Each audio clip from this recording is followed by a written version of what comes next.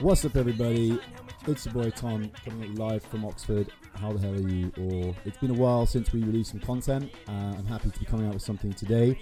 We have a very special edition of the Heretics show coming at you today. It's a little bit different to our normal format. Today we're looking specifically at the movies and the films of a director called Zahler. And for this project, we brought in a bit of a movie specialist, also known as my brother, Jake. So it's a short episode today. It's 45 minutes. If you've seen the movies of Zahler, that's great. That would be Bone Tomahawk, Dragged Across Concrete, and Brawl in Cell Block 99. If you haven't seen them, watch the trailers on YouTube or check them out. They're good movies, and it'll probably help to engage in today's conversation. That's it. I'm going to shut up and pass you over to the show in a second. Please enjoy. Stay engaged on social media. We should have video content for this show, so you'll be able to watch our lovely English faces as we mumble about the movies. And we'll have more content for you over the next couple of weeks. We've got a couple of guests coming. We figured out how to do things remotely, so that's good for the Heretics and good for the show. All right, no further ado. Enjoy the episode today. Have a lovely day. Bye.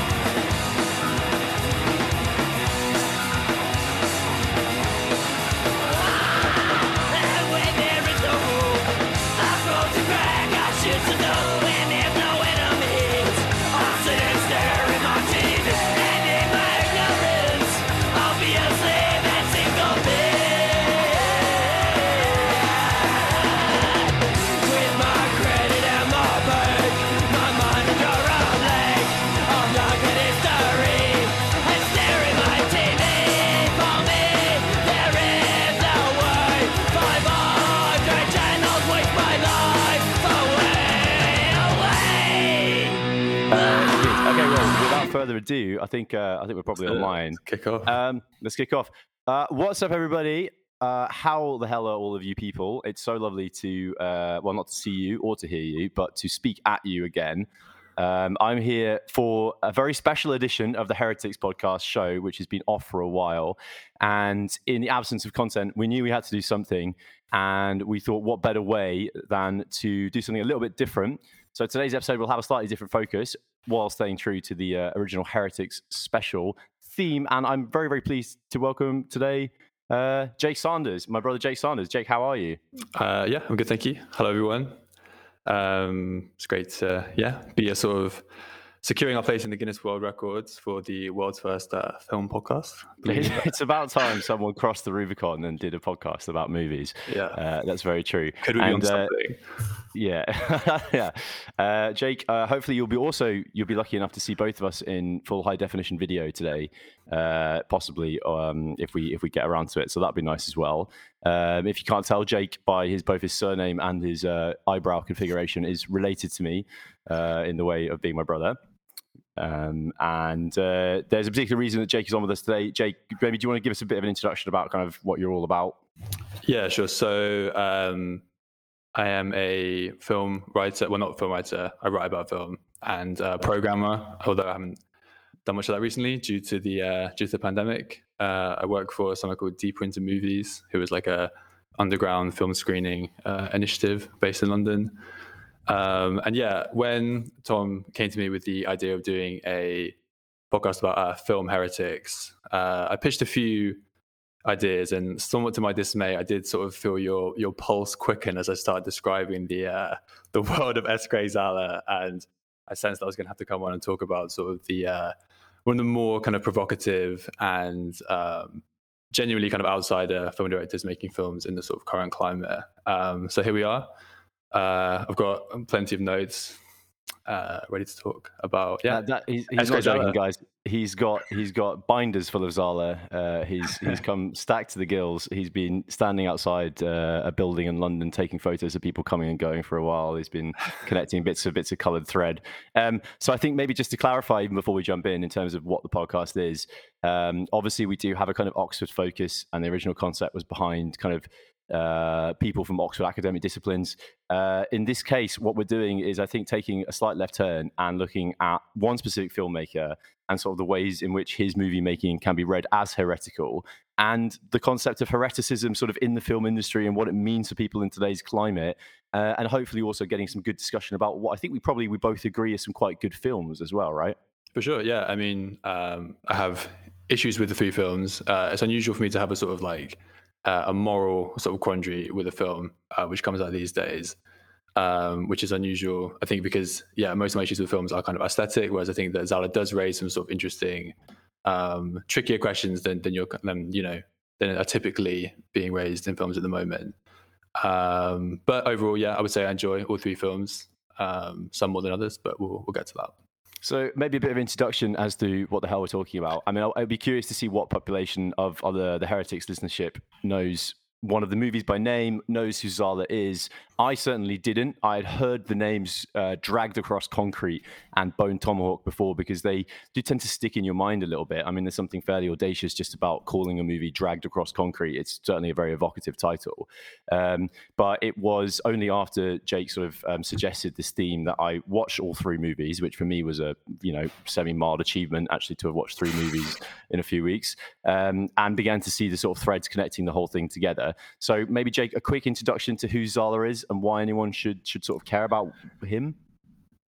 Yeah, so Zahler is a writer, director, heavy metal musician, and novelist who, he's 46 and he's been kind of grinding in the industry for several decades, which I think does inform his films a little bit.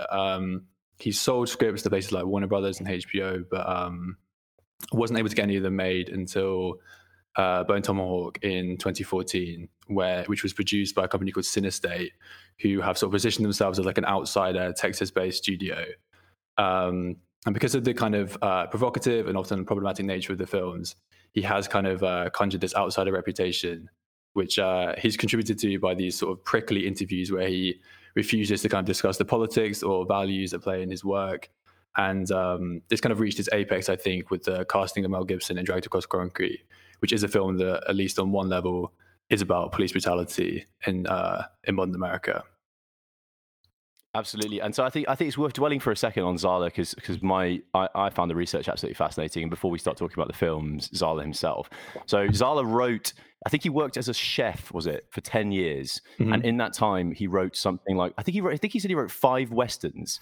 And then Bone Tomahawk was the first one that got picked up. So this man has written like 2 Western fantasy novels. He has a semi-established, what I'd call kind of trad heavy metal band called Realm Builder, which we might talk about a little bit later on.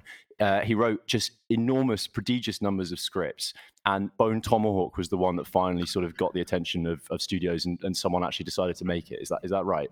Yeah, I mean, I think one thing that is worth noting with Zahler is he does talk about how quickly he writes. He says it takes him about a month to write a film, 6 weeks to write a novel. So I do think perhaps there is a quantity over quality with some of this stuff, but the fact that the output that we've seen is perhaps a bit slimmer makes it seem as if he's kind of been working towards these films his entire life. Whereas I think that there's something to do with the kind of the rapidity with which these is that a word? Rapidity? Speed? Sure. Yeah. With which which these films are written, which maybe contributes to their kind of imperfect or perhaps slightly like shaggy nature. But yeah, I mean, I think he seems to include everything that he would find interesting about a movie like that, right? He doesn't seem to be particularly keen of cutting the fat, especially. And whether that's an artistic, go on. So, I mean, the feedback that everyone apparently had on the Bone Tomahawk script was this does not need to be 2 hours 20 minutes, but Zahler insisted that it did, which is why you have the sort of these long digressions of sort of meandering conversations when you could be getting to the action much quicker, and that's sort of a hallmark of Zahler's films is these like protracted sequences, long conversations, which serve to build atmosphere, but which a lot of other studios might be like, you need to cut this. That's interesting, because I think one of the more specious and less interesting comparisons with Zahler's work we could make is Tarantino. I think that would be a sort of a knee-jerk one, because I mean, let's be honest, they're violent movies, and they have these, you know, these famous Pulp Fiction-esque digressive scenes where the characters talk about, you know, the struggles they're going through, or their favorite diner or whatever, or stuff that doesn't seem directly related to the plot, and that's interspersed by brief periods of horrific violence. But I don't think Tarantino probably is the most useful comparison we could be making with Zahler, right? I think that the thing with the Tarantino comparison is that they're both obviously directors who are drawing directly from their influences. But I think the thing with Tarantino is that, like, at Tarantino's worst, he's essentially just lifting wholesale from films and sort of intelligently stitching them together. Whereas one thing that you can't really deny with Zahler is that, although, yeah, he's obviously influenced by people like Sam Peckinpah and Don Siegel, he is filtering all of these films through a very specific worldview. Which, you know, makes his films feel distinct from the things that he's paying homage to. So, for example, like Kill Bill is, you know, directly lifting from the Lady Snowblood films, to the point where he was even having sort of the cast and crew watch it during the production.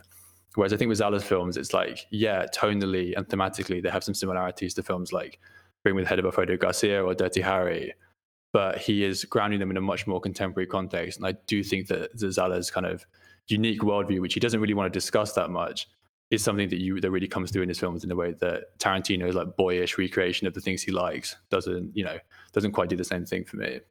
I think you're getting towards the heart of the point, really, in that trying to find a coherent ideology in Tarantino's kind of conception of the world through his films, I think is going to be very hard, because I don't think he is particularly interested in I don't want to say human nature, but in a sort of conception of reality, so much as he is in a sort of highlight reel of interesting things happening and of reference to and pastiches of and influences from other movies, where Zahler seems to pick genres that resonate with him.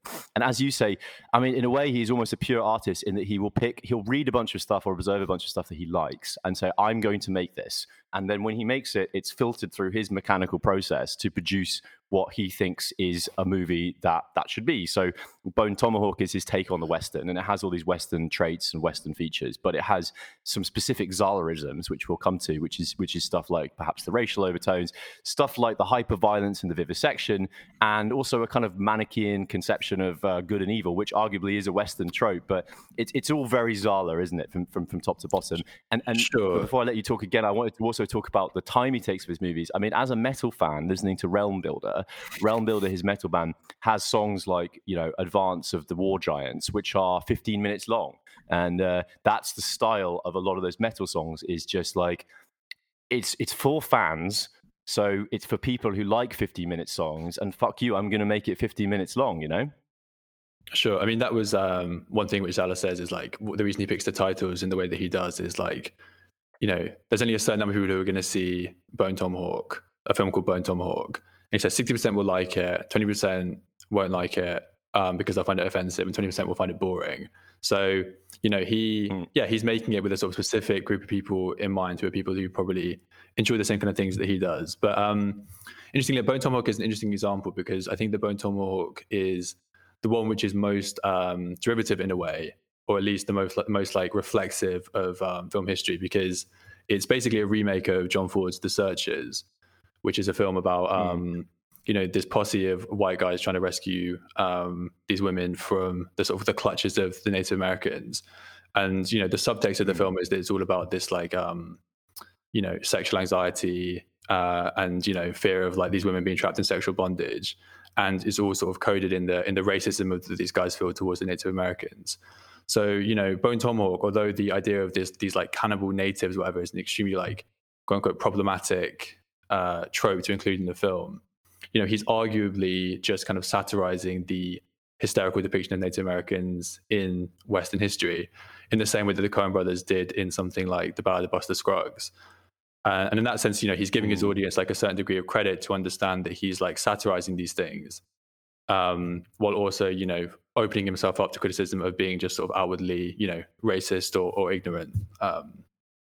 Right. So, and this is exactly the line that he's treading on, because saying that it's a satire of the Western depiction of the other as a bunch of face-painted, cannibalistic Native Americans is all well and good. But unfortunately, the fact is that it's a movie about 4 white men with moral, with self-professed moral authority, saving a white woman from the clutches of a bunch of subhuman Native Americans. I mean, that's on the face of it what the movie is, and the inclusion of stuff like a sympathetic Native American character who you meet earlier, who says, "Oh well, we're not all cannibalistic, ritualistic Satanist monsters." Is comically like, is perhaps, I think, one of Zahler's main errors, and one of the things that some reviewers have really chewed him out over on Dragged Across Concrete. The gesturing. So obviously, by having black characters, African American characters, you have one of the two cops in Dragged Across Concrete has an African American wife, and the depiction of the struggles of their life is sort of. I don't want to say played lip service to, but it's certainly mentioned. But I mean, do you not think that perhaps that is the key with Zahler's film? One of the key issues is how far are we to interpret this as a nodding wink to the genre tropes of old? And how far is this a man making a movie about 4 white people killing Native Americans? Yeah, I think that that Zahler, my biggest sort of criticism with Zahler is that he kind of blithely presents like both sides and then mistakes that for complexity.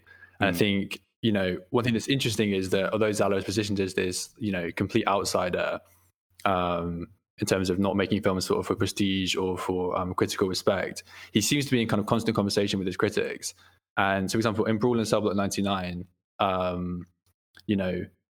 people accuse that film of being racist or in sort of, or playing on kind of like, racial anxieties to sort of target a certain audience. And Zahler in interviews seems to concede that he understands how people can think that. And he says he thinks that's because it only has a single perspective in the film. And so for Dragged Across Concrete, he's like, okay, well, we'll include multiple perspectives from sort of, not just from the white cops, but from black characters. And that will, that will sort of form a buffer against which, he can sort of defend his film. But I think what's obvious, though, is that, the Tory Kittle's character, Henry Johns, is just not characterized with the same complexity or degree of sympathy, really, that the Vince Vaughn and Mel Gibson characters are. I mean, it's much more one note. And worse, I think, Zahler layers on sort of plot aspects to sort of engender sympathy with the character in a way that starts to feel very, very forced. Like a disabled brother, a mom who's turned to prostitution. He went to prison for the right reason. It's like, in a way that I think is different to the kind of the much murkier complexity that you get with the Gibson and Vaughn characters. I think this is what's so interesting about it, and then I think it was the New York Times article you linked me today that made those accusations. I think about as well as they can be made is that, if you're trying to accuse someone of racism and they're saying I'm not racist, and then the next day you see them they're wearing a kind of Wu-Tang Clan t-shirt or something, I, as a poor example, that sort of performative, whatever you want to call it, performative wokeness or performative inclusion is one of the worst things you can do to sort of drag yourself into the level of the discourse. And because the thing for me is when I watched Dragged Across Country, I mean, I thought that the 2 African American characters were obviously meant as a foil and a compliment to the 2 racist cops, and they were intelligent, they were articulate, maybe even a bit too articulate at points. Like he almost seemed to want to write them with deliberately high levels of articulation so as to kind of, step back from that. And you also have these kind of pure evil, kind of classic 80s European baddies of this guy who's like, they were the despair. Exactly. Just these kind of omni-European, super efficient Germanic killers who, sort of transit. They're the really bad guys, right? So everyone else is just doing their best to exist. So Zahler's sort of backed himself into a corner, and the more kind of gesturing he does towards that side of things, the more they seem to take that as an interpretation of his own guilt. Whereas if he just made the movies unapologetically as they are, perhaps that would be more generously interpreted, right?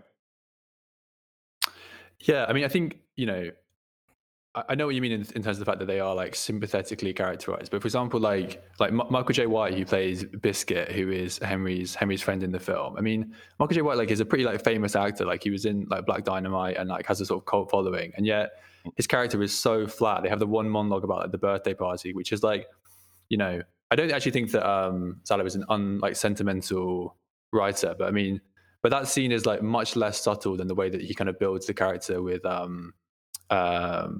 between Vaughn and Gibson in terms of like those sort of long conversations and the stakeouts and, showing this kind of like this strange intimacy that they've obviously built over the years in a way that, he basically just has like one monologue to kind of give you a full history of these 2 characters.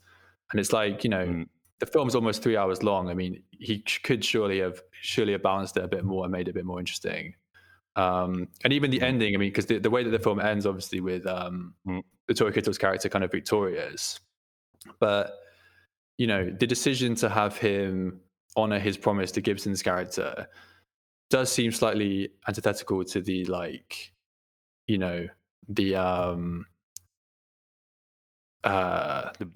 bleak moral universe, the ruthless moral universe that they otherwise inhabit, right? Yeah, and he has this whole thing, with the hunters and the lions and stuff like that, which seems to be saying like it's every man for himself out there, which I think is something which is a through line through Zahler's films. And so to have this thing where it's like, he sends the gold to Gibson's family, it's like, well, why? The guy, it's just, I'm not sure that like it completely like rings true for me. And that to me seems like Zahler trying to work against his critics, basically, in a way that, is less interesting to me than the more kind of like brazen aspects of like Brawl and Cell Block 99, for example. So I agree. I think Zahler's response to this is I write characters and I put the characters into situations and I see what they do. And what I like about the movies is that I do buy the characters who are often very well acted, and their cynical, racist, jaded, wisecracking review on humanity I see as completely believable, and I see as completely like realistic, and the conversations they have about race and also the way that they perform almost their racism to each other a lot of the times in Cell Block 99 as a sort of way of bonding on the force and like that. I mean, that all makes sense to me. But if you're going to have a kind of thesis, which is, well, they're real characters that act in realistic ways, then I don't think that particular action at the end of that movie rung true for me, and that tends to scupper a lot of what's been discussed. So I think would we both agree that Dragged Across Concrete is the most controversial of the movies, partly because it deals explicitly with issues of American racism and police brutality. I mean, maybe could you quickly explain perhaps like the real touch points that people have sort of pushed back in terms of the casting, in terms of the content, and in terms of why that particular movie has been seen as problematic? Yeah, sure. I mean, the big reason is that Mel Gibson is cast in it playing a police officer who him and his partner, played by Vince Vaughn, are videotaped brutalizing a guy on a fire escape, and the video is leaked to the press, and so they get suspended. And during this time, they decide they have to stage this heist so they can earn some money, and Gibson can move out of his neighborhood where his daughter is being bullied by sort of local black teenagers. I mean, obviously, the casting of Gibson was a big reason for that. Although, what is noteworthy is that Gibson directed a film in 2016 called Hacksaw Ridge, which was like a huge awards contender. And, was like, had loads of big actors and had a huge budget. So it's like, Zahler puts Gibson front and center in a way that I think is different to the more kind of hypocritical way that Gibson has been embraced by the Hollywood mainstream, who are, in some ways like celebrating Gibson's comeback, but like doing it with, under the guise of like the prestige Hollywood picture. Whereas I think that, Zahler is, at least in his eyes, I think he's forcing you to kind of like confront your relationship with Gibson, the man in the film, specifically in the scene where they have the meeting with Don Johnson, which I don't know what you thought about that scene. Yeah, so I mean, this is a little bit more context as well. So Mel Gibson, obviously persona non grata from Hollywood for anti-Semitic remarks and racist opinions, plays a jaded, grizzled, racist guy who's been run out of his organization through accusations of racism, essentially, or of racial abuse of someone. So even though Zahler said that I'm inclined to believe him, that he wrote the part unedited and gave it to Gibson. I think possibly he even said he didn't have Gibson in mind specifically when he wrote it, which, fair enough. I mean, I'm willing to believe it. The fact that Vince Vaughn is also, I think, a conservative as well, probably provides a little bit more fuel to that fire of casting. So there's a scene after the two of them, they beat this Mexican drug dealer, and then they sort of abuse his girlfriend who's naked and buxom and in the shower, and they pretend not to understand her and sort of look at her naked and do the kind of low-level shitty abuses of power which cops are notorious for, and there is clearly a racial motivation to that. When they're called into the office, There's basically a sort of a paragraph speech by the police captain, right? Who basically says something along the lines of, "Oh well, these days everything is racist. You know, you can't order a box of Kit Kats without someone saying that you're a monster, and you know, the world's gone to the dogs, and it used to be easier when we could all just be racist together." I mean, Sure. it's a speech that, even if you think it comes authentically from that character's feelings and motivations, is one of the more kind of didactic bits of dialogue that we've seen. Although actually, interestingly, Jake, in Bone Tomahawk also, characters make speeches about their conception of reality, which seem to fit Zahler's conception of reality, saying stuff like, the frontier is a terrible place and violent people make it worse, and there is a need for violent men to right the wrongs of the world. But Sure. to go back to the racism speech, it is a on-the-nose speech that I'm sure had beer-drinking chuds across America, at least a few of them, raising their Bud Light in happiness to the TV as they watched Mel Gibson sort of succeed in his racial, in his racial abuse, and then, for the rest of the movie. So I think it was probably the most close to the fire that Zahler stood in terms of what he's allowed his characters to say. His response, of course, is, "My characters are not me." So I'd be interested to see what your take on that is. Yeah, and I think the scene works on another level as well, which is, do you know the actor playing the police captain, who that is? No. So that's Don Johnson, who's also in Born on 99, who was one of the stars of Miami Vice. So it's Gibson and Don Johnson, two faded stars of like 80s buddy cop series, basically stuck in this like drab corporate office, going through the motions of this, like, getting called into the headmaster's office or into your boss's office and getting this, like, it's very kind of like boring, like one note where no one seems particularly bothered, but it's just kind of, the whole scene is quite depressing. And so I think, you could see it, and this is kind of part of where Gibson's casting comes in, is it's like a reflection on the kind of like, on this like faded machismo of like, of the police force, and how, we used to make these kind of films which celebrated the police, and now, the police is like a sort of, it's a taboo subject. And, obviously, like, this is not a worldview which aligns with my own, but, there's something interesting there, something provocative there. And I think at least he's showing you that, like, these are the kind of conversations which people in the police probably are having, they are justifying their behavior. And on some level, they do see themselves probably as people like, like they're in Miami Vice, or like they're in Lethal Weapon and stuff. Those are the things which they grew up kind of wanting to be. And, now they're faced with this kind of like reality where, that kind of thing isn't popular anymore. Yeah. Yeah, that's very true. And having, for example, like a sexualized, Mexican or Asian or black woman naked in the shower, that's such a kind of classic trope that you might see in a sort of 80s action film, right? The kind of scene where the naked girlfriend is there and the cops are like, should we tell her to put some clothes on? Probably not, And that would be played for laughs at that time. And now it's played for a kind of uncomfortable, skin-crawling, racial, sexual moment. Although, it's fundamentally the same event, right? Yeah, I mean, I think I've seen reviews of the film where they're like, this scene is blatantly played for laughs, and it's like, I don't really think it is at all. I think it's so sleazy and uncomfortable, and it's I'm trying to like so these depressing. characters. These two old guys, like, these old guys sort of go through the motion of doing this like banter. And I think that one of the things which I really like about Zahler's films is how drab the aesthetic of it all is. He doesn't even have like, so for example, a lot of people criticize the style of Bone Tomahawk as being incongruous because it's shot on this like really like crap looking digital, and people would expect that to have that more kind of like, the Tarantino Rodriguez like grindhouse look, where it's like the old kind of like beaten up film stock and it has like a bit more of like texture to it. Yeah, but but Zahler kind of really leans into making the films look like just cheap and unpleasant.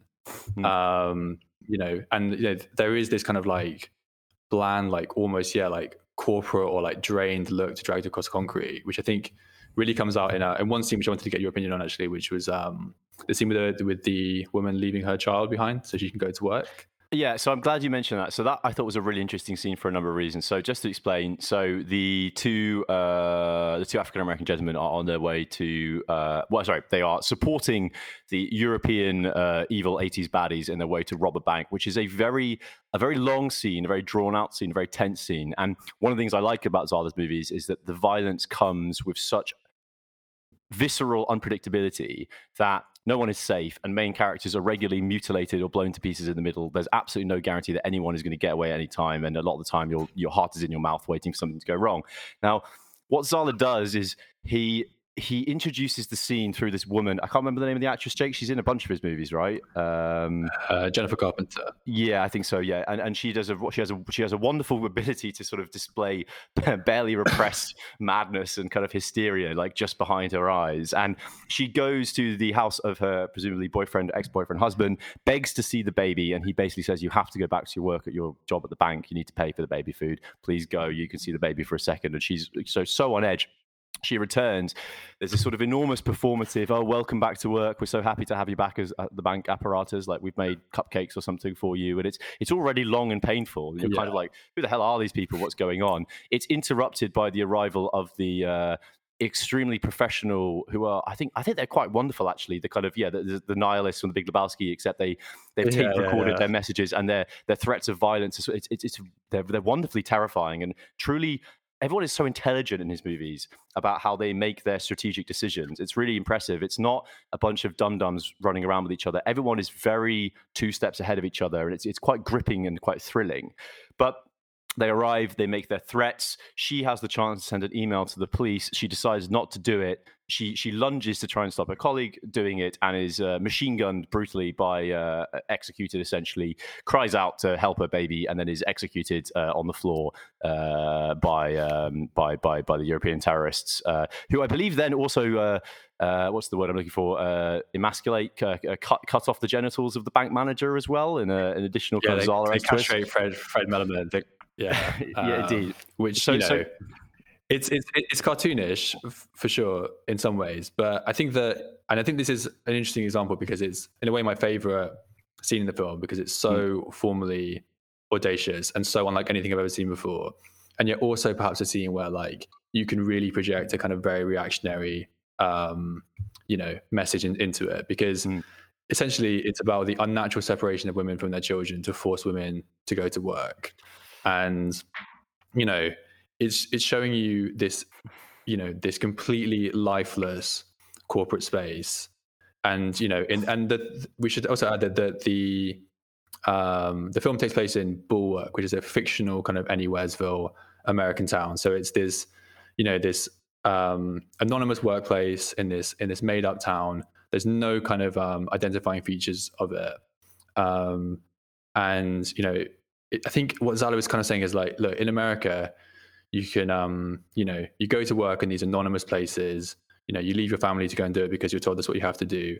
But there's a chance that one day some maniac with an assault is going to come to work and cut you in half. And that's the reality of like, living in America in one day, which is, a very, very paranoid, reactionary, understanding of modern America. But it's captured in such a sort of like visceral and like shocking way, and it really, really has stuck with me. And rewatching it, like it still had a lot of power, and it shows that Zahler is he's audacious and he's experimental because like the way that the scene is set up is the camera is completely still, and then you just see these figures just appear in the background in a way that is really, really frightening, in a way that would be different if it was like if the scene was all sort of shot like very like shadowy and like expressionistic and like noirish, then like these figures would look in some way like they belonged. But it's this really, really bright space, and these figures in black just appear in a way that is really, really chilling. And I think that Zahler is doing a lot of kind of like formal things, which I think are almost more interesting than his more kind of blatant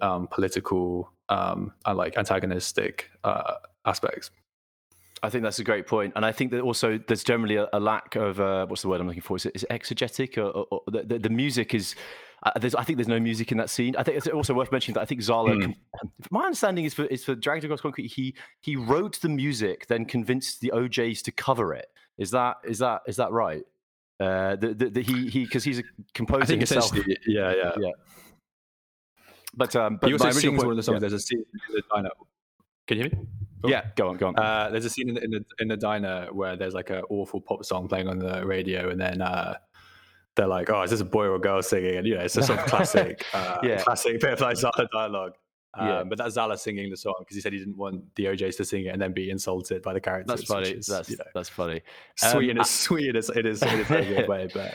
But I think that's also funny because there's a few scenes in those movies of people, like there's some in Cell Block 99 where he's driving in the car and there's some kind of anodyne saccharine like pop song like, oh baby, won't you let me be in your car? And he suddenly just starts smashing his hand and destroys the cassette. So if we're looking for kind of commentary on contemporary American society, which by the way, what you said before about, the whole women workplace thing, that never occurred to me. It's really interesting. There also seems to be this commentary about the to put it bluntly, the horror of contemporary American society, and in Dragged Across Concrete, you're shown the projects and you're shown the kind of crack addicted or heroin addicted pimping of his character's mother and the horror of that. But the next people they live in the financial district, and she goes to work at a bank, and like she's treated with like, love and aplomb. And actually, there's a lot of scenes in the movie where they go to kind of luxury shops to buy a ring and stuff, and they meet all these kind of high-level international criminals. And in a way, it's just sort of saying like everything from the top to the bottom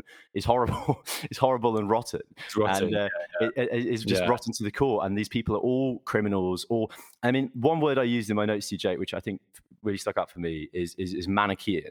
In other words, that he seems to have a vision, especially in Bone Tomahawk. In Bone Tomahawk, most clearly, of a sort of rotten world, a despoiled world, a kind of Gnostic world. But there are these kind of forces of like of black and white and good and evil that seem to control the world and seem to kind of manipulate people. In Bone Tomahawk, it's very one-on-one, although that the four cowboys are themselves all kinds of problematic people and sort of drug addicts and rapists and all kinds of other things. They have this kind of horrific force that's so much worse than them, they oppose it. And then in Dragged Across Concrete, you have four fucked up people committing crimes, robbing people, but at least they have, the nihilists as a kind of like bottom, the nihilists who are willing to dismember, a man to remove the key from his stomach. And that allows Zahler's films a kind of moral hierarchy that forces you to sort of be willing to identify with people who are not particularly good people, Yeah, I mean, I think that the thing with Bone Tomahawk, for example, is, he does seem to sort of be actively trying to sort of create this no heroes kind of, like worldview. I think you were talking about it in terms of like Blood Meridian and making this kind of like revisionist Western where it's like, getting rid of the myth that there were sort of heroes on the frontier. But then, you do have a sort of character like the Patrick Wilson character whose wife has been kidnapped, who is basically not really given any kind of edges to speak of, which I think is something that, even I would argue that like in Zahler's worldview, that the character in Brawl and Cell Block 99 is perhaps, he's not like a completely virtuous character, but like they stack the deck against him so much that you'll root for him to do, pretty much anything. And this is perhaps the reading. I think Sorry, Karen? No? This is perhaps the reading that, if you believe that, let's call them, chuds, reactionaries, conservatives, MAGA people across the world of all strapes and varieties, this is perhaps the reading that is the most gives the most credence to this criticism.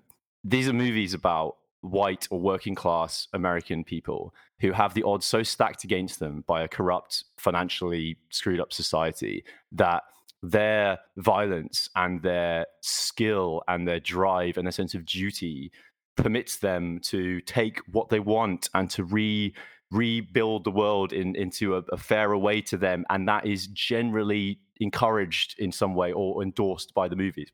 Does that make sense to you? Sure. I think that the big thing with Brawl and Cell Block 99 is that, there is a lot of kind of plot to basically justify. So there's a lot of justification given to justify the plot, which is this guy basically just wrecking his way through a prison full of minorities and doing this sort of, and just, scraping people's faces off and just smashing bones and just like, and, but it's like, it's because nice people sometimes, people who don't seem too awful, Yeah. Like, as soon as the guard started being nice to him, I was like, okay, well, this guy's not good. But, and it's, and it's funny because it's like, Zahler also is kind of like racist in like sort of unusual ways. Like the big fuss made about the fact that the abortion doctor is Korean. Like, yeah. they keep Not an like, abortion doctor. Exactly. Exactly. But surely the most notable thing about him is that he fucks with unaborted fetuses, not that he's of Korean descent, and yet it somehow is constantly mentioned that he's Korean. Right. Yeah. Exactly. So it's like, and like I think in that sense, I don't know if you saw this thing about Brawl in Cell 99 earning it was 4.5 swastikas out of 5 on some like alt-right review site, which like, make of that what you will. I mean, I like I'm sure that the level of criticism is not at a particularly high level, but I think that what Zahler's films do is, although I don't think that Zahler is expressing a particular value system through his films, he leaves you enough room to project, which allows them to be embraced by a certain group of people. Because if you are surveying your sort of Netflix queue as a sort of conservative or whatever, then really there are going to be a very slim number of films released nowadays which are going to in any way kind of support your viewpoint. I mean, if you are looking for films which are patriotic, then you might have more chance.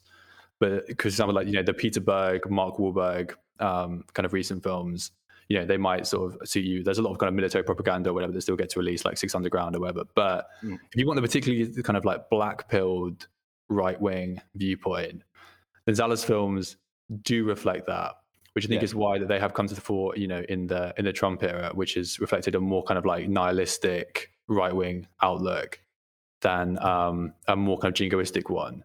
Because I think the Dragged Across Concrete, the controversy around it was framed as if it was like a Blue Lives Matter film, right? But that is absolutely not what the film is. And it's funny. I was imagining, because they were saying that the films do a good trade in like Walmart and like the bargain bins. Yeah, I saw that. And I was imagining like, you're in Walmart, you pick up Dragged Across Concrete. At the end of the film, where it's Tory Kittles towing Mel Gibson, and the song playing on the radio is called "Don't Close the Drive-In," and it's like this really like mournful like elegy for America. And just thinking like, really what I thought this was. Exactly.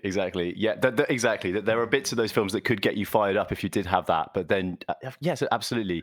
It just seems that they are, well, because he's obviously a man who takes influence from so much of this stuff, and films used to be racist. I mean, that's maybe the key to some of this, is that the structure of movies used to be like an 80s action movie, a white guy, possibly with a black sidekick, battling their way through Russians, Arabs, whatever kind of ethnic group was big that particular time, possibly sleeping with a woman of some other country's descent, and played for laughs and with a kind of force of moral rectitude that was unquestioned until we got to like the 90s, the early 80s or something. And so Zahler's hereticism is his refusal to engage in the games of, I don't want to say identity politics, his refusal to turn away from that kind of classic format of movie making, and his insistence on doing it. And perhaps I think you will agree with me that what makes this conversation worthwhile and interesting is that the movies are good. Because if they were not good, we would just be talking about, well, we wouldn't be talking about it. We'd be talking about a reactionary director making wish fulfillment fantasy power for right-wing white chuds, right? Sure. I think this is something which I find surprising about Zahler's films, is that it's quite hard to actually find a sort of really negative review of them, because there are a few of them scattered around, but they're not by like major critics and major publications. And I think that what this shows is that critics do like Zahler because he makes provocative films, and he's obviously an auteur, and it's a singular vision. There's formal innovation. They're provocative. There are problematic elements, but like critics love, I think, passing kind of the art from the artist, and like being able to kind of like examine these films as a sort of single entity. And they are well received, and it's like I don't really feel like the alt-right, who are this kind of like imagined audience for these films, like I don't know if they particularly care about films even. Like if you look at something like the Dan Crenshaw political ads, I think that speaks much more to the cultural diet of the modern kind of like young right winger, which is just memes and like Marvel movies and stuff. And like, Zahler's films, like, they're throwbacks to people like, like Walter Hill, Sam Peckinpah, Don Siegel, and people like that. And, I don't know if like the sort of like average kind of, like MAGA guy or whatever is really, engaged in kind of like film history in the same way that like Zahler or the critics who like his work are. It would be interesting to think about. I mean, for me, I was thinking about Harry Brown, which is an English movie about a kind of Michael Caine, old in the tooth Michael Caine, ex-serviceman who like chavs throw dog shit at his house door or something, and so he sort of gets his trusty kind of rifle from World War II and just goes and murders a bunch of working class people, kind of Captain Tom rampage while being like delivering insight. It's a very strange movie. That and also Gran Torino as well, which is a movie about a kind of grumpy white man who I think it's a Come Town bit that Nick made where he said that 100% the first draft of the script to Gran Torino it was him against a bunch of black guys, and the guy was like, they can't be black, please make them Hmong or something so we can make this movie. A movie about the avenging of racial injustice, which and those are perhaps movies that seem to have a more kind of easy read to that kind of audience. Whereas as you say, I mean, I don't think it's fair to say these movies are made for or particularly consumed by the alt-right.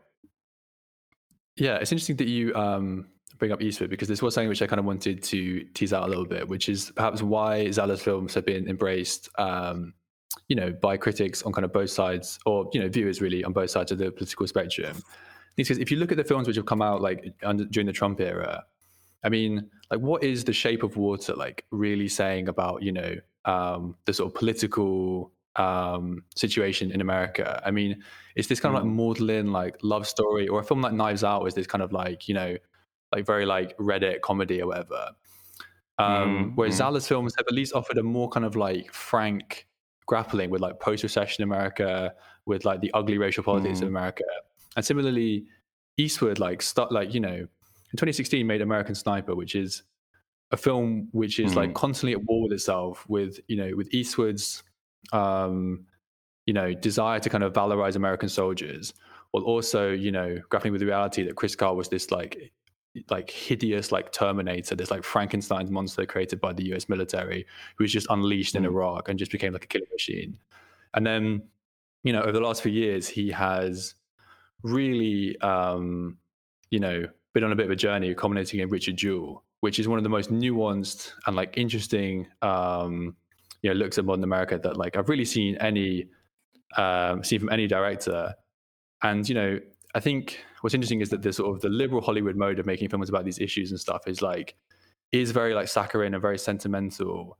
Whereas I think that people like Clint and Zahler, who have a slightly more kind of like anthropological interest in in human behavior, have kind of come out with the people making some of the more interesting films about modern America, which I don't really know what that says, but I think what it does show is that Hollywood is not really up to the challenge at the moment of confronting these issues and making kind of complex films. Well, I what that made me think of, Jake, is the movie Black Panther, which maybe had a chance to in a mainstream setting to confront some of the incredibly complex and fraught problems of race relations in America, and chose instead to, I think, really flee to a pure fantasy of caricatures of that wasn't a movie that dealt with the complexities of the African American condition in the modern day America, and maybe it doesn't have to be. But for people who are looking for movies that give them something real to grab onto, and characters that they can relate to, positively or negatively, their mainstream Hollywood is failing to provide the meat that people need to engage with these complex questions. And Zahler's movies do seem to be doing that. Would you agree with that? Yeah, I mean, I'm not saying that like Zahler is like the most like kind of nuanced prophet on this stuff, but I think that just in terms of whether you like the films or not, the process of holding a mirror up to the ugliness in America is something which is interesting and which sparks debate. And I think that's something which critics are respond to, because even the negative reviews of Zahler's films and stuff, like it opens up a conversation about some things which I'm not sure you're going to get if you go and watch Jojo Rabbit, for example. Right. And so that's kind of how I feel about Zahler's work, really, is whether or not I agree with the worldview that's on display. There is at least an attempt at kind of confronting some kind of form of reality, and a lot of it is complicated and difficult and ugly. Yes, exactly. But it might be the fact that at the moment the situation is so incredibly ugly, that means that a director like Zahler is the only one who's going to have a chance of sort of talking about this. Because how are Marvel movies, even though something like, I don't know, like these Captain America movies, I think maybe try and talk about loyalty and patriotism. I don't want to get drawn too far into this. The current situation in America is so dark. I mean, these are movies about working class disenfranchisement and unemployment, about the prison industrial military complex, about police abuse and violence, about gun culture, and about, as you say, even about stuff like women in the workforce, which skipped me by the first time. But what issues would America want to talk about less? And kind of what isn't it good that someone is in his own auteurish way making those movies? I mean, I think this was a big one for me with Zahler, was that the way that the films were described to me as these kind of like reactionary fantasies, and then especially Ball and Sub 99, and I think you were saying it was like Kafkaesque in the way that it shows you the like this hideous like bureaucracy of the prison system. And what I like about Ball and Sub 99 is it peels back the layers of respectability of the American prison system to show you kind of like what's really underneath it all, which is just this like dumping ground where it's like where people are just locked away and forgotten about, and it's like obviously presented in a very baroque way, but it's memorable, and then the visceral brutality means that these ideas stick with you. I think in a way that there's sort of like, for example, I don't hate Adam McKay's recent films, Vice and The Big Short, but the condescension in it of being like, look, we know that you're too dumb to understand this, so look, here's here's a smoke show in a bath or whatever to explain it to you. It's so patronizing. And I think that I like in some ways Zahler's more kind of like shoot from the hip. Let's make a ugly, brutal film to reflect what's kind of really going on in America. I think that in some ways does work for me a bit more. Absolutely. Cool. All right. I mean, I think that's all really good. And I'd like to thank you for introducing me to Zahler, whose Wikipedia page is really a really fascinating read. I mean, the man has written novels, he has metal albums, he has movies, he has sitcom scripts. I think his net project is I think it's an adaptation of a children's book or something like that he wrote. So a real turn away from what he's been doing before, but an obviously incredibly talented and prolific man. So yeah, thank you very much for introducing me to the movies. And go on. There was one more thing which I think I wanted to just discuss briefly, which was the studio which funds Zahler's work and the role that they've had in maybe proliferating some of this stuff, because there's this Texas-based studio, and it's founded by this guy called Dallas Sommier, who both of his parents were murdered on separate occasions. And he gave this insane speech basically where he was talking about how the experience of that and of looking his parents' killers in the eyes in the courtroom and stuff reflected the kind of films which he wants to make. And they have basically gotten hot water for focusing on films like Zahler's and another film called Stand Off at Sparrow Creek, which is another kind of like neo-noir about a American militia hiding out after a shooting at a police funeral. And he just produced the film Run, Hide, Fight, which is the sort of, it's basically about a mass shooting at a school and about the kids who decide that they're going to fight back because they know how to use guns. And so, Zahler's interesting because he sold scripts to sort of quote unquote like legitimate studios like Warner Brothers and stuff in the past, but he has ended up in bed basically with these people who are the ones who are financing it. So, although Zahler can sort of throw his hands up in the air and sort of try and claim that the films sort of speak for themselves, the people who are sort of putting these films out, I think, are perhaps more cannily targeting the American right than Zahler is himself. But yeah, that was just one final thing on the studio. But yeah, no, that's good. I think that's an interesting thing to point out. Cool, great. Well, I think it's been really interesting, and I hope people can see sort of why we've linked this to the Heretics theme and sort of the questions it raises, and rather than going for something kind of horrifically obvious, maybe talk about Mel Gibson specifically.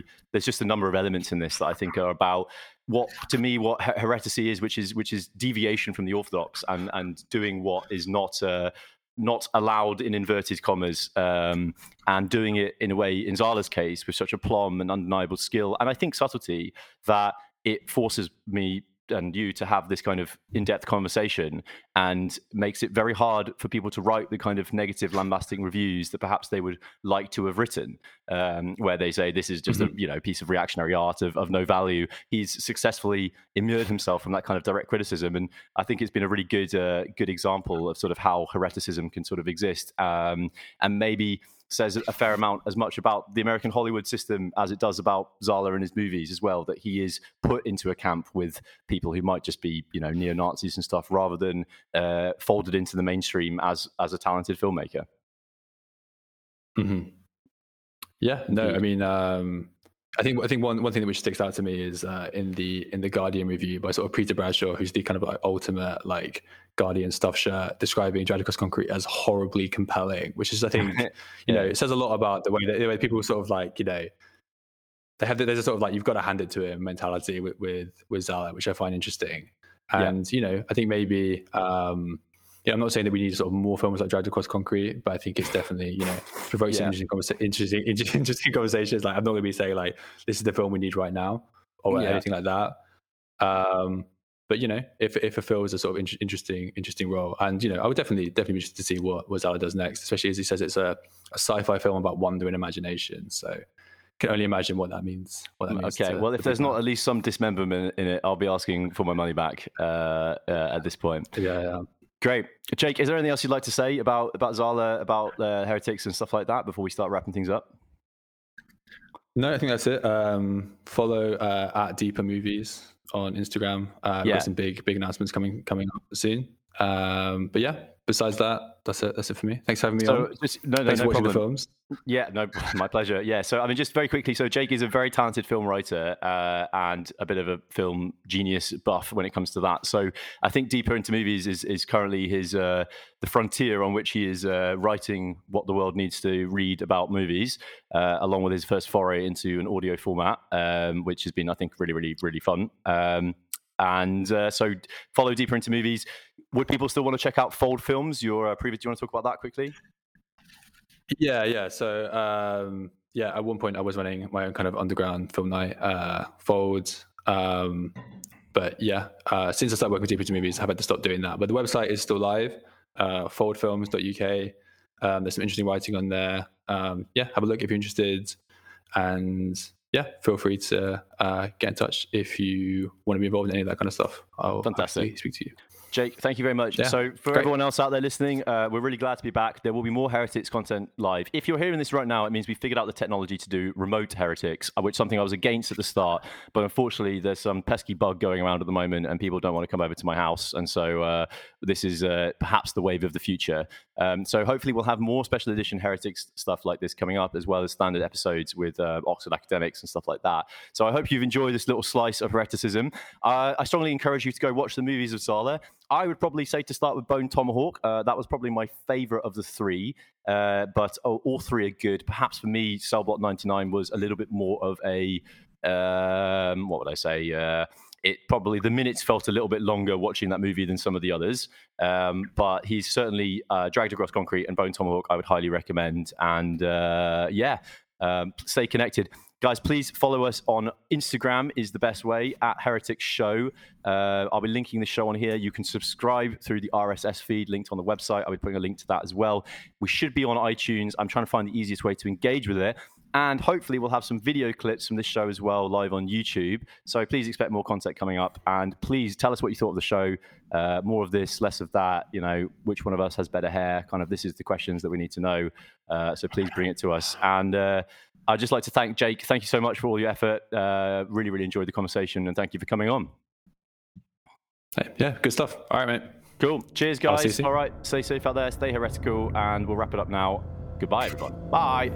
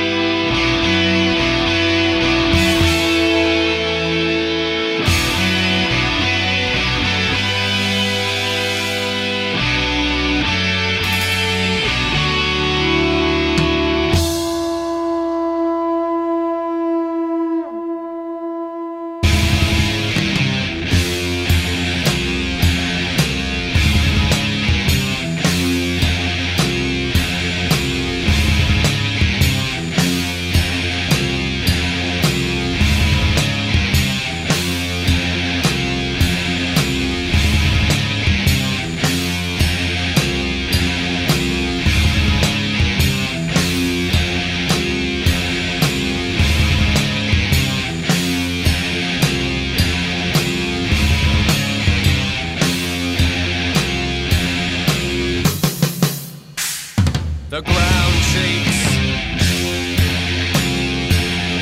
Sleepers are awakened.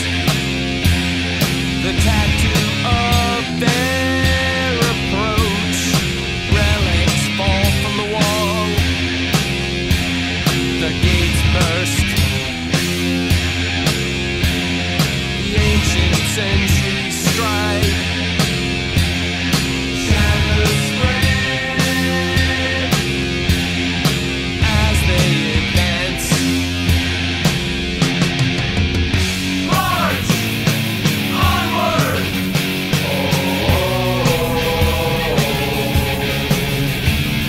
Attack the fortress. Obliterate.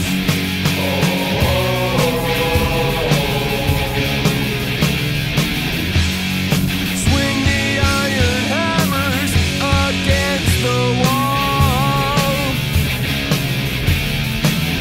The tall ones stride through conquered lands. Advance! Advance! Advance!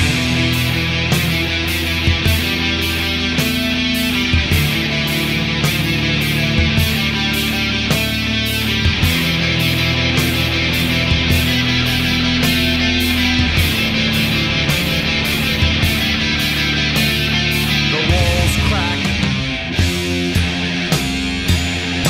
Birds take to the air.